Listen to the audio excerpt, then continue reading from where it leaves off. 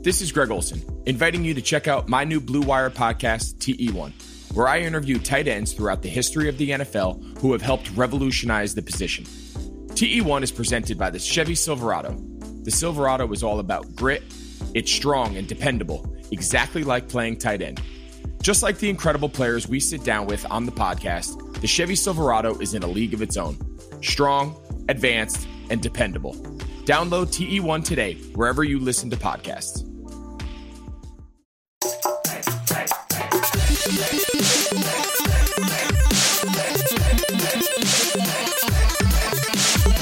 And welcome to Land Parties, episode 38 from the Las Vegas Review-Journal, brought to you by Bet Online. I am your host, Ryan Smith, and with me, as always, is my co-host, Lucas Egan. Lucas, how was your weekend, my friend?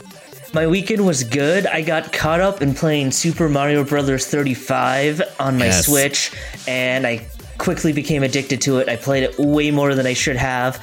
Didn't quite get first. I got a couple third places, though, but it's really fun. How was your weekend, Ryan? That's a solid start, dude. My buddy actually was playing it. I was watching him play it here the other day. I forgot that it was even coming out. I need to get on it. I need to get that game. It looks like it's a ton of fun. Myself, though, I've been back on that Metal Gear Solid 5 grind. I'm totally back into it. The story is fantastic. So I'm just kind of grinding my way and playing that game. Enough about us, though. We have a fantastic guest. You may know him as the G-Man in the Half-Life series, Michael Shapiro. Michael, how are you, my friend? What's happening?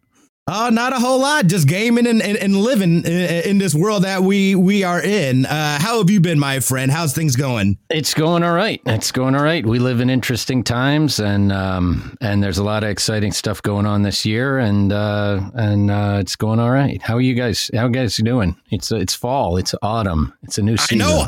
The time is just absolutely. I mean, we've been in lockdown since like mid-March, so it's crazy to think that we've just this has just been the world for the last like 7 months. So we're getting in again. My birthday was actually at the time of when this releases would have been tomorrow or yesterday, but my birthday is tomorrow. So I love fall. I love October. I love the spooky season.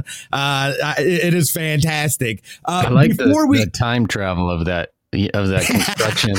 My birthday will have been tomorrow. I don't know. I think I messed that up. I followed it. Did you? Yeah, absolutely.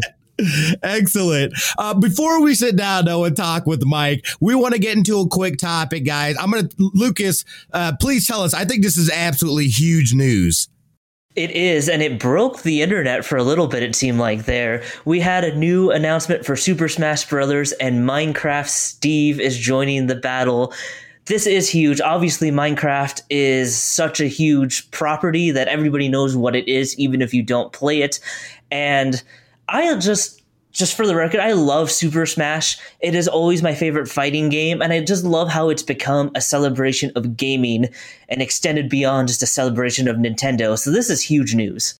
It really is. And like you're saying, Minecraft has been around for 11 years. It's got a huge fan base. So I think this is a super smart move on Smash's part, just bringing that fan base in and saying, hey, not only are you getting Steve, but you're getting a multitude of characters from this world. I think I saw like 3 or 4 new levels that will be Minecraft themed. I saw Steve like doing building, and it just looks like a fun character, not only to be able to play, but now you've got all these, and it's, a lot of younger kids play Minecraft. My daughter plays Minecraft. I showed her the trailer yesterday and she freaked out and said, we need to get it, Daddy. So I'm just like, I'm about it. But this is a really smart move. I know that there's a lot of people though that were kind of salty about this. I think again, this is going to be a huge exposure, I feel like, to the fighting game community. I don't see how this hurts them. But again, the internet being the internet, somebody's got to be salty about something. So you had a lot of fans that were mad and upset that this is the next character that's supposed to be coming out. I think on a business side of things and from Nintendo standpoint, and just that IP, I think this is a brilliant move. For the record, there's still other fighters on this season pass, so there's still more opportunities. But the issue you're always going to run into when you open this up to the gaming world is someone's going to be mad that their favorite character wasn't picked. So that's kind of the downside to that. But I mean, Super Smash is such a beloved game, and to see them opening their doors, and mind you, this is another example of Microsoft and Nintendo playing nice, which we're seeing them do a lot more than in the past. So that is also a pretty interesting development as well. Exactly. And I think that's the most important part about it is it's colliding all these different worlds together, both the Minecraft and Smash worlds. And then, of course, the fighting game community world is thrown up in that mix as well. I mean, this is a smart move. And yeah, I think Steve was one of the original characters that were planned out from the jump off and then ended up getting shelved. So it's like, I mean, he's always been up for consideration. I don't know why people are salty about it. I think it's fine.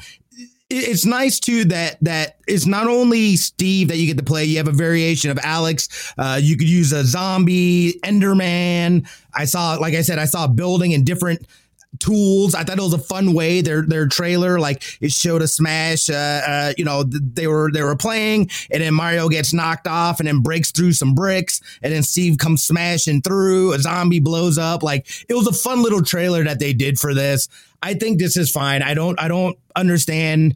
Again, people are gonna be upset about something one way or the other. I think this is going to be a lot of fun, especially for the younger demographic that plays Smash. This is smart move, Nintendo. And I do, you're right, Lucas. We have been seeing more and more of Microsoft and Nintendo playing nice. So it's really nice seeing them open up and kind of build more of a relationship, starting to talk and work together. I'm telling you, man, I've been saying it. Microsoft has been making some power moves, y'all. They have been making some serious power moves, and they're not, again, they have this bigger vision, and we're starting to see all these little pieces come into place. I'm loving it. I am absolutely ecstatic to see what the future and what Microsoft has in store for us. Yeah, and one thing that I would like to say about Nintendo is they do a lot of things that are confusing or annoying or frustrating sometimes, but man, this is how you support a game post-launch, right? The variety of characters that they've kept adding that have kept the attention on this game. I mean, there are a lot of fighting games that get released that the support, at least character-wise, starts to wane after a little bit, and Nintendo just keeps on going. It keeps bringing players back, keeps bringing new players in, and this is one of those instances where Nintendo is just doing an amazing job keeping that interest in a game long after its initial release. Well, and that's what I like about Nintendo, though, is that they don't care what anybody else is doing. They've got a plan and they do things their way. And I love it. For me, it has been the fact that it was so proprietary. The only place you could play Nintendo things is on Nintendo. To see them kind of opening up a little bit, I think they're also seeing some of this shift, the shift in cloud gaming and people wanting to be able to play their games more and interact outside of just whatever, Nintendo only has Nintendo, and that's the only place you can play those characters. But I mean, you've got Samus in the mix as well. So seeing them play nice like that is fun. And I think that as gamers, that's a win-win for us. Definitely. And you know what? It's great because, we've mentioned this before, that the console wars are changing, that they're really not even a thing almost, at least right now in its current state, because they're all going to different goals. So why can't they work together? Why can't, Microsoft winning doesn't have to mean Nintendo has to lose. Everybody can coexist. They can all reach their separate goals. And as gamers, I mean, this is just more fun for us. It's a better world when they can coexist. Yeah, exactly. Well, not only that, but this obviously with the addition of new characters, that always changes the landscape on a competitive level as far as with Smash tournaments and things like that. So it'll be fun to see how, the addition of new characters coming in and how it makes people have to change their strategy, or maybe one character comes in now that completely nullifies a different character. That's always a fun aspect of it as well. So it'll be cool to see. Bravo. This is a fun announcement. It was cool to see that they're going to be incorporating Minecraft into Super Smash. I think, let's go ahead and take a break real quick so we can sit down with Mike and talk about everything Mike. We'll be right back, guys. You've counted on restaurants. Now they're counting on you. And while their dining rooms may be closed, they're still open for delivery with DoorDash. DoorDash is the app that brings you the food you're craving right to your door. Ordering is easy. Open the DoorDash app, choose what you want to eat, and your food will be left safely outside your door with the new contactless delivery drop-off setting. Choose from your favorite national restaurants like Chipotle, Wendy's, and the Cheesecake Factory. Many of your local favorite restaurants are still open for delivery too. Just open the DoorDash app, select your favorite local spot, and your food is on its way. Right now, our listeners can get $5 off and 0 delivery fees on their first order of $15 or more when you download the DoorDash app and enter the promo code BLUEWIRE. That's $5 off your order and 0 delivery fees when you download the DoorDash app in the App Store and enter the code BLUEWIRE. Don't forget, that's code BLUEWIRE for $5 off your first order with DoorDash. And welcome back. Thanks for listening to those short messages. I am super, super pumped to get into this interview. The Half-Life series is one of my favorites of all time. It's on my Mount Rushmore. So, Mike, if you can take me back to the beginning, what was the original pitch of G-Man to you, and how did they kind of sell that role to you? I mean, this is going back a ways, right? Like, I think this is the late 90s when we first started working on it. And it was part of a landscape in Seattle. I lived in Seattle at the time. And Seattle was, I think it was really one of the hotbeds of creating, gaming. And at that time, people were probably calling it computer games as opposed to video games, that kind of thing. And or arcade games, even. I don't think those were still around. I remember seeing videos of those, but they would sort of show us these things. And there were a bunch of really terrific writers and game developers. I mean, I was doing theater there. I was doing music. I was doing voiceover stuff. It was a really fertile time, and there was a lot of inventiveness. There was a lot of really creative energy to it. One of the things that got me really excited about Half-Life in particular was that it was clear there was a tremendous body of narrative underneath it. There was all this story and the world, and I think that people, as soon as they got a look at it, immediately appreciated how much was going on and how much there was to dig and discover. It's not the kind of thing where you spend 15 minutes on it and you have the entire lay of the land. So this was a world that was really, really neat to inhabit. And also it was exciting to work with these guys because they were just getting it started at the time. I don't even know. I'm trying to remember. I feel like it might have been Sierra originally rather than Valve that first brought me in. Okay. I don't know which one's the distributor and which one's the creator, but the experience of working on it was immediately distinct from a lot of the other scripts that I'd worked on before. It really stood out. So how did you kind of make your shift then I know that you said that, you came up doing theater and things like that. How did you make that shift going from theater into voice actor? I'm not sure it was much of a conscious shift. I mean, for starters, my entire life, I've always, I was the little kid who made funny voices. Like that's always been kind of part of what I enjoyed. And I think that probably just was one aspect that went hand in hand of enjoying theater and live performance. Mm-hmm. And I went out to Seattle and, with a number of friends. We all started a theater together, and we were kind of working 24/7. We were producing year round. We had a good audience building up. That was kind of going on, really coming together. And I don't know, at some point in there, I started working with a wonderful agent who was sending me out for theater or film or television. But she said, I think you might want to try this voice thing too. And I was like, sure, that sounds like fun. And, I started working on, I'm trying to think what the earliest stuff was. I mean, there were companies out there. There was a company called Humongous that did like Spy Fox and Pajama Sam. Headbone Interactive did a ton of great stuff. I did something with Splash Studios. I played this, I think I played I know I played a giant talking and singing rat named, I think, Mephisto.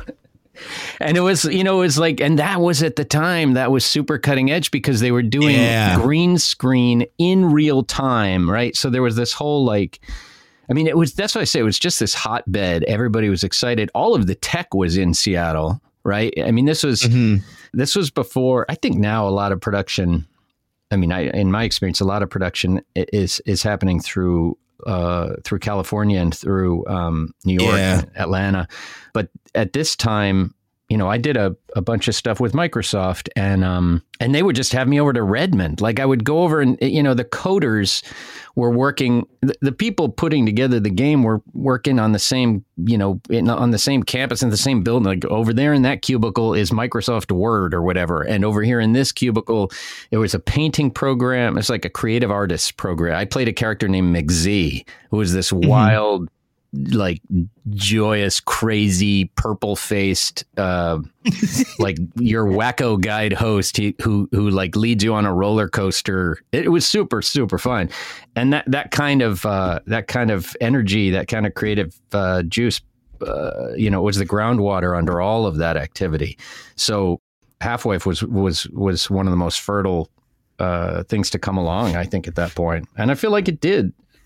Sort of raise the bar for introducing narrative, alongside action, alongside single player. There's this, I used to, a whole nother sort of hat that I used to wear professionally is I used to be a game designer, not a video game designer, but a live action, in person, social experience game designer. It's kind of a neat stretch. And we would have these, I worked with a company out there called Entros, and we designed, it was brilliant guys started that place. And we would have these kind of, existential conversations about what makes a person want to play a game. What engages someone to want to, play longer or invest more deeply. And there was kind of a debate that would go on about, well, is it the experience itself? Is it the gaming moment? Or is it the story underlying it that drives you? And I always found, that's probably not surprising because I come, in the world of theater storytelling. I always thought the story was like a super motivating part of it. If you give me the name of a character and, you show me a little cartoon, that's how it used to work. They would give you like a sketch of the character and maybe one or two facts about the character. And then they'd say, okay, here's the dialogue. Go ahead and audition for it. And the more story you could build up, for me, the more story and details and quirks, the more compelling and the more fun I would find it to be. Do you know what I mean? Oh, definitely. That's super cool. Speaking narratively, early on, how much of the overarching story did they tell you, or did they know, or is that something that you guys figured on as the series kind of went along? Well, I don't know if I could tell you exactly what they knew when they knew it. Not out of privacy, not because I signed a non-disclosure, but because I think the creatives at Valve are like constantly inventing stuff that they're kind of seeding in. And I think that they told us what we needed to know to play the scene knowledgeably. I remember we were doing an ending scene, probably from Half-Life 2, and he filled me in a little bit. He didn't.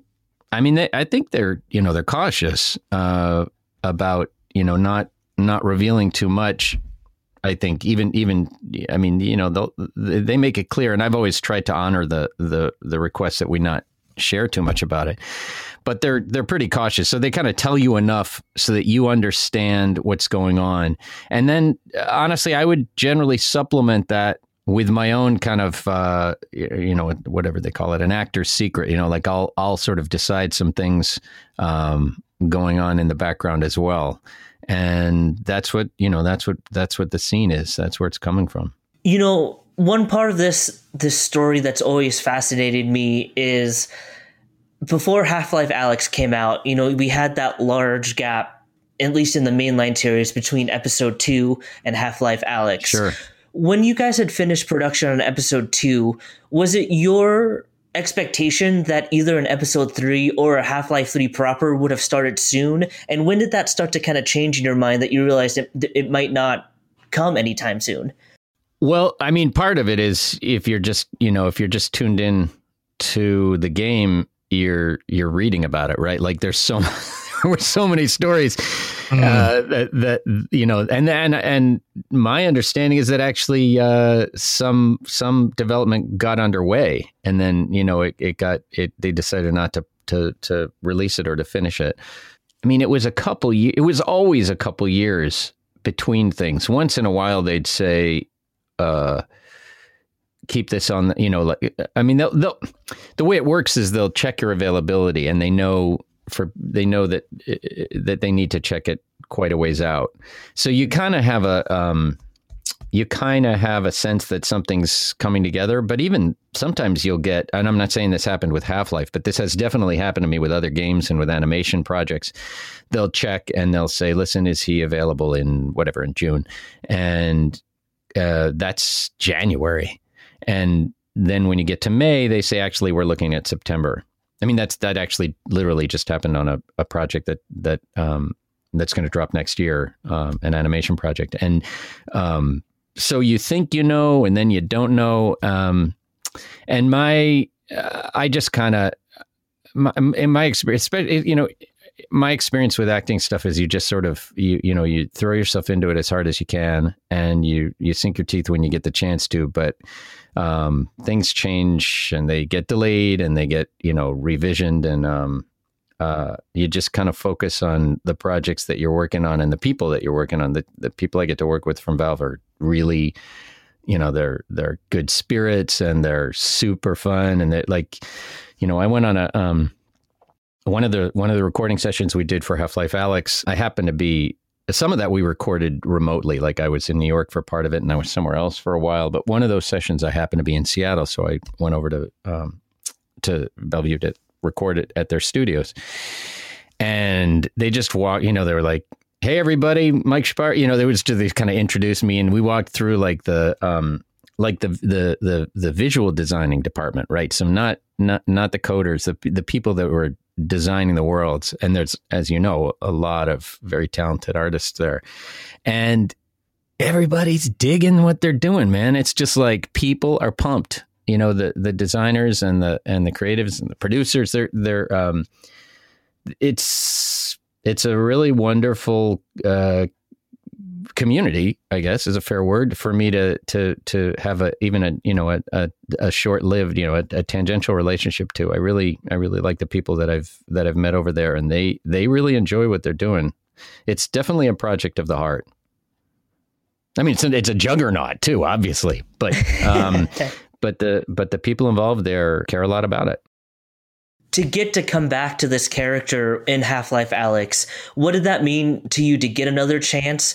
And, you know, what did you think of the story? I mean, now that it's been out for a little while, I mean, we won't get into any major spoilers just in case people still need to experience it. But what did you think of that experience in making Half-Life Alyx? It was so great to, you know, to put my hand around that briefcase again, you know, to just step back into those shoes, which, as you saw, my God, they stepped up.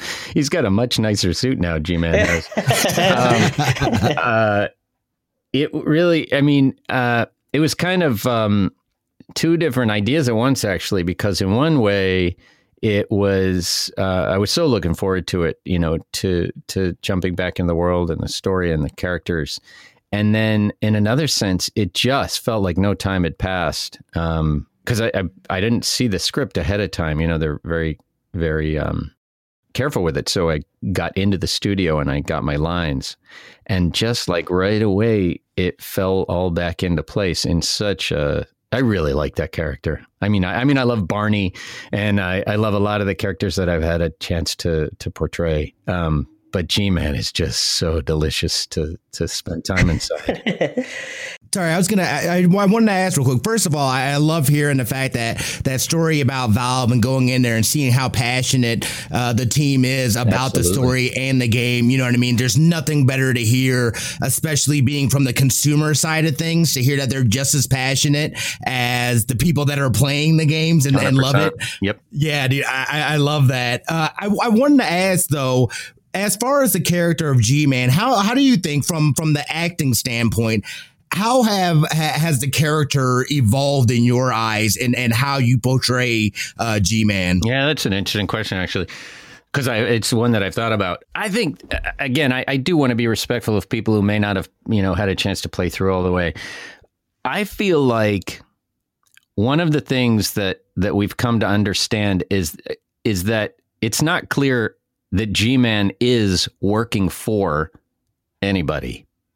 And I feel like at the beginning it was like, he's this kind of emissary, this very powerful agent, provocateur of these forces. And then you think you know who the forces are. And then you realize, oh, it's somebody else.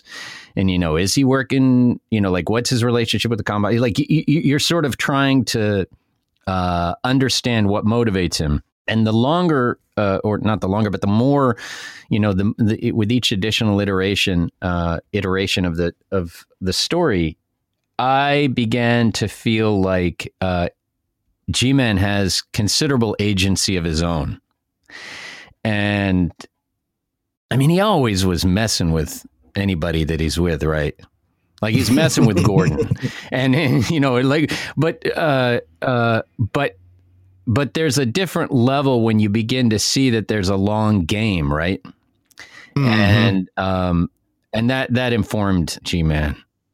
It's funny because when I think of this game, I don't think of like what happened most recently. I think of the sort of arc of it, and because of that, I actually feel a substantial relationship to Barney Calhoun. Let's say Barney has played important roles in some of the games, put it that way. And I really enjoy him. And I think he's, he still owes everybody a beer, and, he's like, he's and such an enjoyable counterpoint to G-Man in early on. It was so much fun to, in Half-Life, in the original Half-Life, I think I played a lot. I played those two characters, but I think I was like, I don't know. I was like a Vortigaunt, and I was like, they had me playing so many, I was probably random Screamer number 5 or whatever too. It's hard to say. I think when Half-Life Alyx came out, it was a surprise. Up to par in terms of quality. An amazing experience, an amazing story.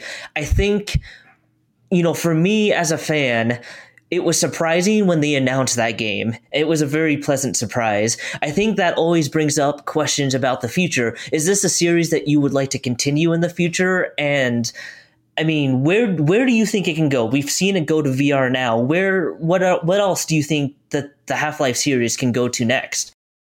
I'm not going to dodge your question. I'm going to answer it, but I want to ask you first. No, I will. But I'm curious first, what was your experience, I guess, when you heard that it was going to be released VR, but also, it sounds like both of you have had a chance to play it. I actually have not. Oh, you haven't? Like, have you seen it? I've seen it. Yeah. Yes, I have seen, and I'm kind of familiar with it. Yeah. Like people's speedruns or whatever. What is your experience of hearing that it's released and that you have, that the only platform is VR right now? It was, first it was just shock because I just did not expect frankly, to see the series again, at least not a mainline entry, story-wise. So a lot of shock and surprise. Initially, there was a little bit of worry, only because VR hadn't yet been adopted as widespread as, say, like an Xbox or a PlayStation. But it lends itself, because of the focus on story. I think it was one of the first great examples of how engrossing a story-driven game can be on the VR platform. Story and discovery. Right, exactly. You think you know where you are, and then you find so much more about the location, and then elements of how the story unfolds hinge on what you come to experience in the environment and in the other characters. It is my experience of it. Yeah, 100%. It almost requires a change of thinking to discover, how to get past a certain part that we're not trained on. So it required almost a different approach, which was really cool to see. So you're saying that then the VR aspect of it very much plays into how the game plays. So like, would it work on like non-VR or the VR part of it is kind of built into the storyline of the game? I feel like Half-Life 1 leveraged the technology that was available to tell the story and to make the gaming more exciting. And I feel like they did it. I feel like they've done that at every sort of iteration, every major release version. And I don't think I'm not saying this had to have been released on VR, but I think, it's kind of like, there's a lot of 3D movies, and I don't see why they're 3D. I mean, It's like, oh no, here comes the whatever, the thing, the car is going to come right at the camera, or the knife is going to come right at the lens. And it's like, okay, that was a startling moment. But then once in a while, you see a movie that is just really richly exploits the medium. And you say to yourself, okay, that went hand in hand with the story I just heard. There was a reason they did it. It delivered. It would not have been the same. There's a lot of 3D movies, and you watch them and you're like, that would have been the exact same if I hadn't watched it in 3D. Right. I don't think that's true of the version of Half-Life Alyx that just got released. Now, that doesn't mean, and there's certainly been a lot of chatter about the possibility of Alyx being released on a different platform. And there have been a lot of people asking for that. And that's not a decision I pretend to be privy to. That's something that I'm sure Valve has. I mean, I'm sure they've thought about it because there's been so much conversation. But right. I don't know what their plan is for that. But I think people want it. And I think it would work. I think it would be fine. But I'm just saying that I feel like the story comes through more because I feel like they leverage the immersive aspects of it. And I definitely, they gave me a run at it when I was there. They were like, "Do you want to try the goggles on?" And I was like, "Of course, yeah." And I'd done VR before, and I'd also, as an actor, I'd done. As an actor, when you do motion capture, there's a lot of equipment to do too, and I'd done a bunch of that. And this was transcendent. I mean, this was and I'd had plenty of VR experiences. This was really a whole other level of immersion, and I think they did a phenomenal job of using that. That said, I think that the team at Valve cares a lot about their audience. And, I think they had their own internal debates about whether to release this exclusively on VR because they want to avail as many people as possible of the experience and the pleasure of playing the game. So, put yourself in their shoes as a creator. You want to create a pinnacle experience, and you also want to provide that experience to as many people as possible. And how do you do that? And how do you do that looking towards the future? First of all, my understanding is that this game alone boosted the whatever the per capita VR setup is much higher than it was before. So, people out front on technology are always out front on technology until it's more widely adopted. That's just, a truism. But I think that my understanding is that they are very is that the creatives at Valve, the producers at Valve, the game writers, they are very intent on finding ways to keep the audience, to continue to provide opportunities for a wide audience to experience Half-Life. And I don't think they're unaware of the fact that as enthusiastically as some audience members adopted the VR, I think they're also aware of the fact that not everyone could or did. Valve knows there's a lot of people who are excited about this story. And I am too. And I know that too, because I hear from people a lot, man. It fills me. It warms my heart. When you do live theater, you're all right there together. You know, I did improv for years. That's such an immediate experience. But when you do film, or when you do, you know, if you record music and you send it out, and you know people are downloading it and listening to the tracks, but they're not necessarily. It's not like the same as playing to a live audience. And likewise, there's this kind of time delay, particularly with a project of this scale. You're working on it months or years ahead of time. Mm-hmm. And so your performance, you're not going to find out until much later how it landed for people. And that's why it's cool. You know, people reach out to me on whatever, you know, I get a lot of messages on Twitter, and it's like, it's clearly, it's manifest in people's lives in this way that I really admire. I really respect, because anytime somebody says, you know what, I'm going to devote myself to this. It's not the only thing in my life, but this is an important part of my life right now, and I'm going to like throw myself into it. I think that's pretty cool. I think that deserves respect, and I appreciate it. As a person who had, you know, played a small part in helping, you know, I contributed to Half-Life, and I'm honored to have the chance to do it. And I really, it's plain that, you know, from the feedback I get, that people are digging these characters and waiting to see what happens next. And I think there's a whole lot of story yet to tell.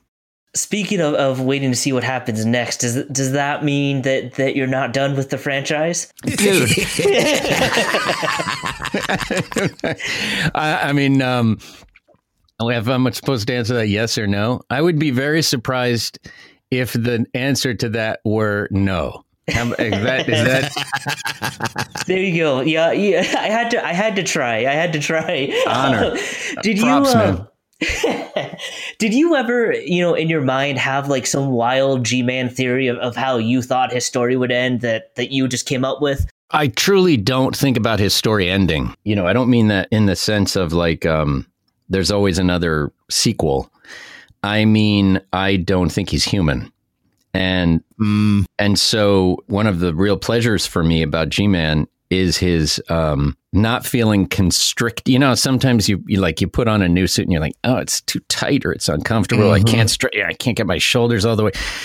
I don't think G-Man is ever constricted by the confines of temporal continuity. And that makes for a lot of fun. I have always loved time travel stories. That's why I dug your introduction when you were like, tomorrow will have been yesterday's birthday of next year. It's like, that's awesome. That's awesome. I followed exactly what he meant. And the reason that intrigues me is because that's true. Like that is the fact that we're recording this now and people are hearing it days from now and it's happening in real time at both moments is like, that's time travel. Like the three of us are engaging in time travel right now. And I don't mean to suggest that G-Man's limits are so confined. They're not. He's got a whole other apparatus and understanding of how the universe fits together. But I've always liked those stories. And when it became clear to me that was a feature of G-Man's perspective on how the world and the universe work, I was very jazzed. I mean, I think I like those stories because they are rife with activated possibilities. Mm-hmm. You know, the most interesting time travel stories aren't the ones you can see coming. They're the ones, right? They're the ones that depend on the fact that you traveled through time. It's not just, I'm going to take a trip there and then I'm going to come back. I'm going to manipulate this character now and then I'm going to send them forward. I'm going to freeze them and I'm going to thaw them later. Like, yeah, that's fine. That's like, you know, that's pretty straightforward. But when you really can kind of creatively leverage what you were able to do in the past, but you haven't done it yet, I find those stories really compelling. And I think that's at work in the Half-Life universe. You know, considering how much time you've spent with this franchise, when you look back on it, did you ever, in your wildest imaginations, think that when you first started work that 2 decades later, you'd still be working on the series and have the series still be as big as it's ever been? I don't think I knew that when we did the first game, but I think by the time the second game we worked on for a long time, actually. And so it was clear how substantial it was clear how substantial Half-Life was, how enthusiastically adopted. But I think by the time we were doing, because there were, I'm trying to think, there were like multiple episodes that we did, and there were expansion packs, and and Barney actually sort of had, a featured role in one of those. I think at that point, it felt like, all right, this is cool. This is something we're going to get, more than one bite at this apple. And that's always satisfying. I mean, that's just, if you do a play, it has to close. But if you find out that it's going to have that it's going to be remounted again in, maybe in a larger theater and with more audience, that's just like, that's pretty great. Or the characters are going to be brought back. That theater that we did, it's called Annex Theater. It's in Seattle that I started with some friends after school. A lot of people were involved in founding that theater and sustaining it, and it's still around. And it's a really, really terrific place. The mayor gave them a 30 years on medal. I still know a number of the folks there, but I don't actively work there right now. I did for many, many years, and we had early on. We had something called The Up and Coming, which was a live soap opera. And one of the things that made it so fun is that every episode it was a soap opera, is what you'd expect, but it was performed live on stage. And each episode, I forget how many, it went on and on for months. Each we would just have I think we cut it off at 3 weeks or something like that. It was a short run because we knew there was another episode coming. And with each episode, you got to find out more about the character, and they would, of course, everybody was interdating and having secret past lives. And I played a character named Chet Shadow, who was a combination lounge singer and former Marine assassin. Swear to God, that's an amazing name, dude. Chet Shadow, I know, right? I did not invent it. The writers did. It was a great writing team on that, actually. Now that I think about it, there was actually I have never put this together, but I have to say there were probably aspects of Chet Shadow that found their way into G-Man, because he had this kind of super on the down low. He was constantly doing things in the shadows. He was constantly doing things, pulling levers of influence, even though he had this kind of like out front. I mean, he would, he was a crooner, he was a balladeer, and he performed in a nightclub, but he also had this secret life, which, I mean, what more do you want? What more do you want than to live the life of Chet Shadow? Yeah. So let me ask then, very quickly, are there any projects that you're working on right now, or you have coming up in the future? Yeah. There's a neat podcast that just released recently, and it's like it's a podcast format, meaning that's the platform, but it's really a pretty groovy. It's essentially interactive ASMR theater. Oh, the way it works is there are two characters, one who is the voice inside your head telling you what you're thinking, and the other, which is, and that's me, I'm the voice inside your head. And the other is a woman who gives you instructions about what you should do. And while you have those two voices playing inside, while you're listening to all of that, your friend is listening to a completely separate companion track. So you're listening to one track and they're listening to a different track. And they're perfectly timed. You basically say 3, 2, 1, go, and you hit start at the same time. They're perfectly timed to allow the two of you and your friend, to play the scene out it's so much more complicated to try and describe. Once you set it up, you're in business, and really cool. And I have never come across anything like this that works that way. A super inventive playwright named Jordan Harrison, and the theater that produced it is called Playwrights Horizons. Really great, really terrific theater in New York City, and they bring out a lot of terrific writers and productions. They're not producing right now, but they are doing these podcasts. And Jordan wrote this podcast that it's basically a sort of a thriller. It's like a psycho thriller. It's you can find it online. I'll put the link in my Twitter feed, and you basically play the role opposite your friend. You could do it virtually. You could probably do it over Skype too. I mean, over FaceTime or Zoom or whatever. And we worked on that for a while. That just released. That's really, really neat. And I've been working on, I've been working on a video game which is going to be very, very exciting for people when they find out it exists, because it's revisiting something beloved from the past, is about as much as I can say. And that'll probably drop.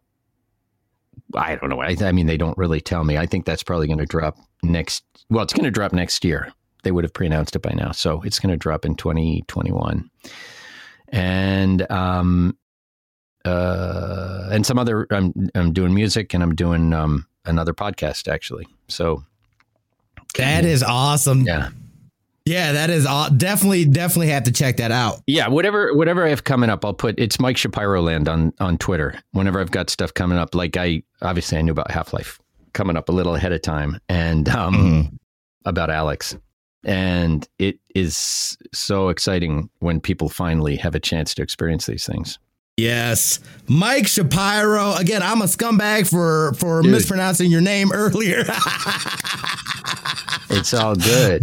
It's so much fun to talk to you guys. It really is. Thank you. I was going to say, thank you so much for taking the time and coming on the show and speaking with us. We really appreciate it. I know Lucas has been super geeked. I am going to play. Half-Life is on my list of games to play. I just have not had a chance. I really would love to hear it. I'd love to hear what you think. Drop me a line. I would love to hear what your experiences of it. And I'm interested what you think once you've had a chance to play it, about what is your experience of the platform? How much of that is do you think is intrinsic to it? I think that the story is definitely translatable, and at the same time, I think they do a really purposeful job of deploying that platform in a necessary way. So I'd be interested to hear what your experience is, because you're coming into it long after the hype has had a chance to subside. You're just going to be stepping into an awesome game. Exactly. That is awesome. I'm excited. I am excited. Lucas, what do you have going on this weekend, my friend? Not much. Probably just play more Super Mario Bros. 35. I'm going to be honest. What about yourself? Nice. I'm on that Metal Gear Solid grind. I'm trying to beat it.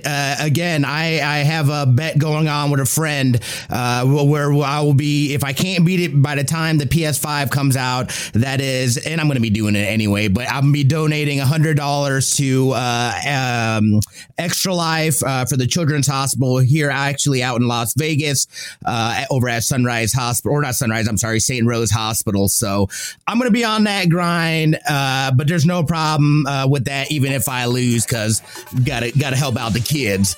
So that is gonna do it today here over at LAN Parties. Guys, again, thank you so much for being on, Mike. We appreciate it. Thank you guys out there for listening to us, and you know what it is, we love your faces.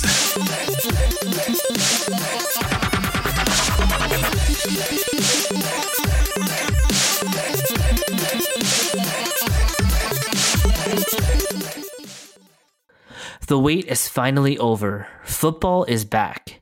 You might not be at a game this year, but you can still be in on the action at BetOnline.